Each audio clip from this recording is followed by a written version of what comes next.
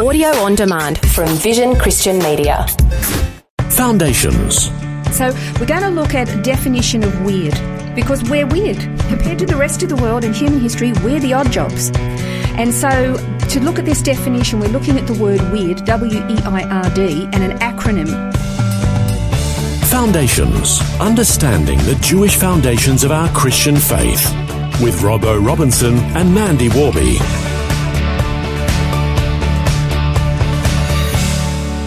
We've mentioned numerous times on this program about the differences between the Greek or philosophical worldview and a Hebrew or biblical worldview.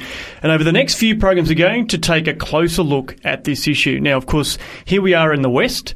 We've got a very definite view of the world. But when compared to the rest of the world and the diversity of cultures throughout human history, we really are quite weird. So we're going to explore a bit this next few programs about what is weird and, I guess, a new definition of weird. We are actually, if you look through human history, you look at all the different cultures going right back to Adam and Eve, all around the world, and even cultures today around the rest of the world.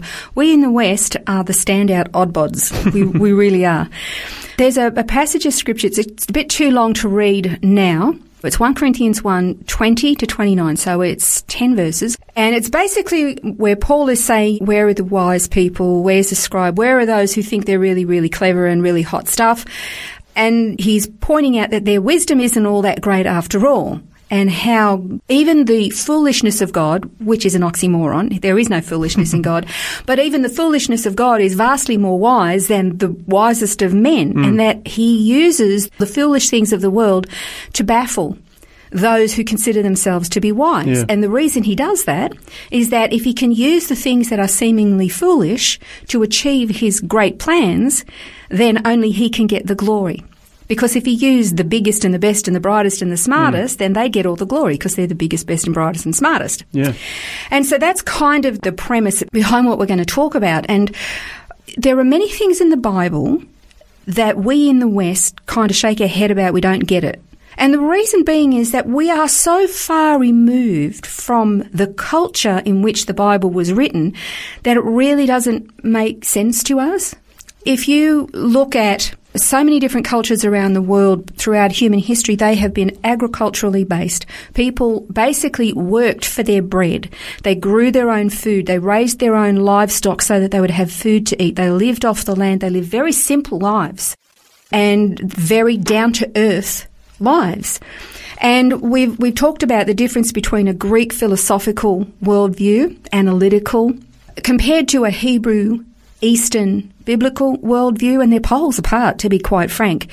Again, you look at how our worldview is very individualistic, very personal, very me-centered, whereas compared to the rest of the world, it's very communal, very tribal, very family.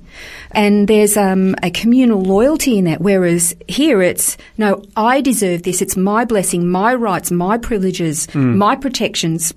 It's very different. Yeah. When you talk about family, when we think of family, we think of mum, dad and two kids, whereas family in Eastern cultures is extended family. You've got uncles and aunts and grandparents and everybody all cousins, together in community. Absolutely. It's got a tribal mentality.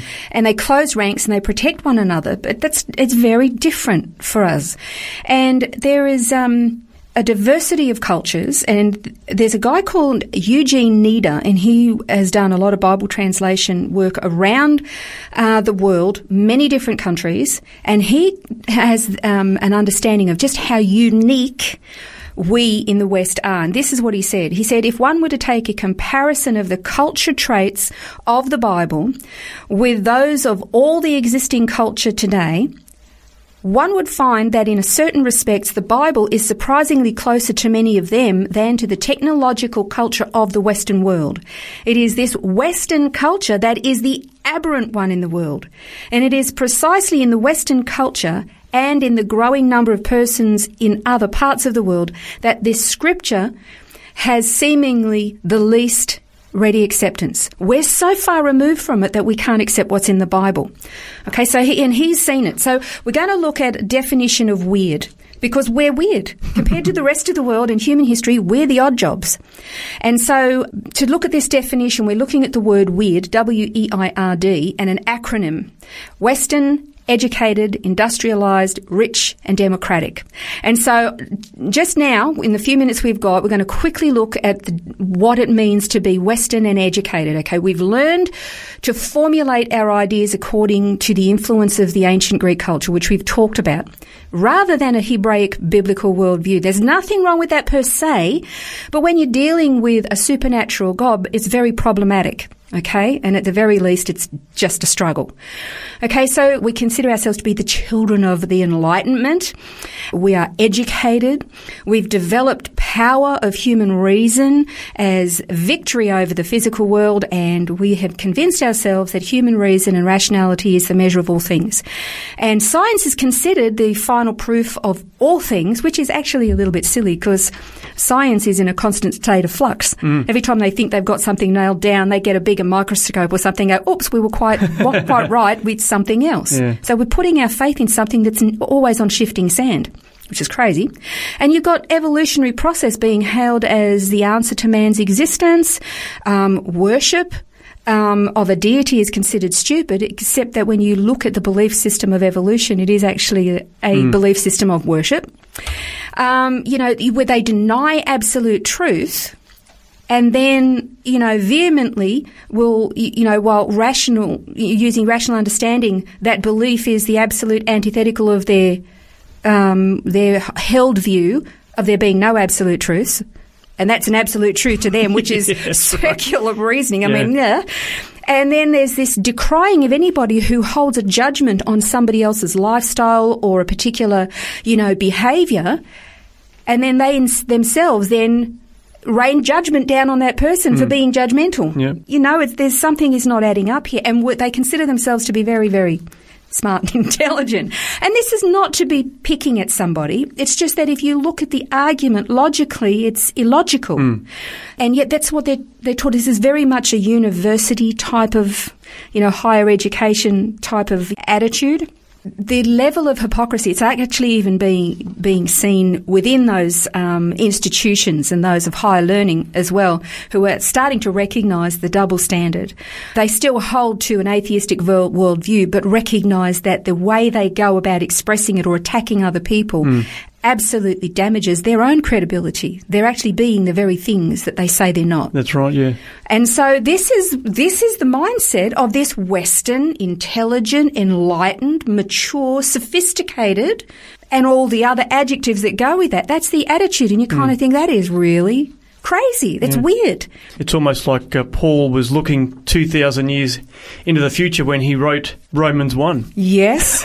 Yes, he was. Tell me what it says. It says, professing to be wise, they became fools. Oops, somebody's going to be upset. We called somebody a fool. Was Paul. Yeah, that's right. But this is the thing, that we think we're so much smarter than God because we've got our rational mind to get around it. But the rational mind can be irrational. It can be hypocritical. And what do you what's the foundation or what's the standard of measure for your rational mind if you have removed the standard of ethic and morality? Because you say there is no ethic of morality. Yep. We make that up ourselves. Well, we're constantly changing our mind. Look at social trends. Look at what's happened in our own country this past 12 months in the fight over definitions of marriage and relationship. It's like you open the floodgates and it's like society implodes on itself.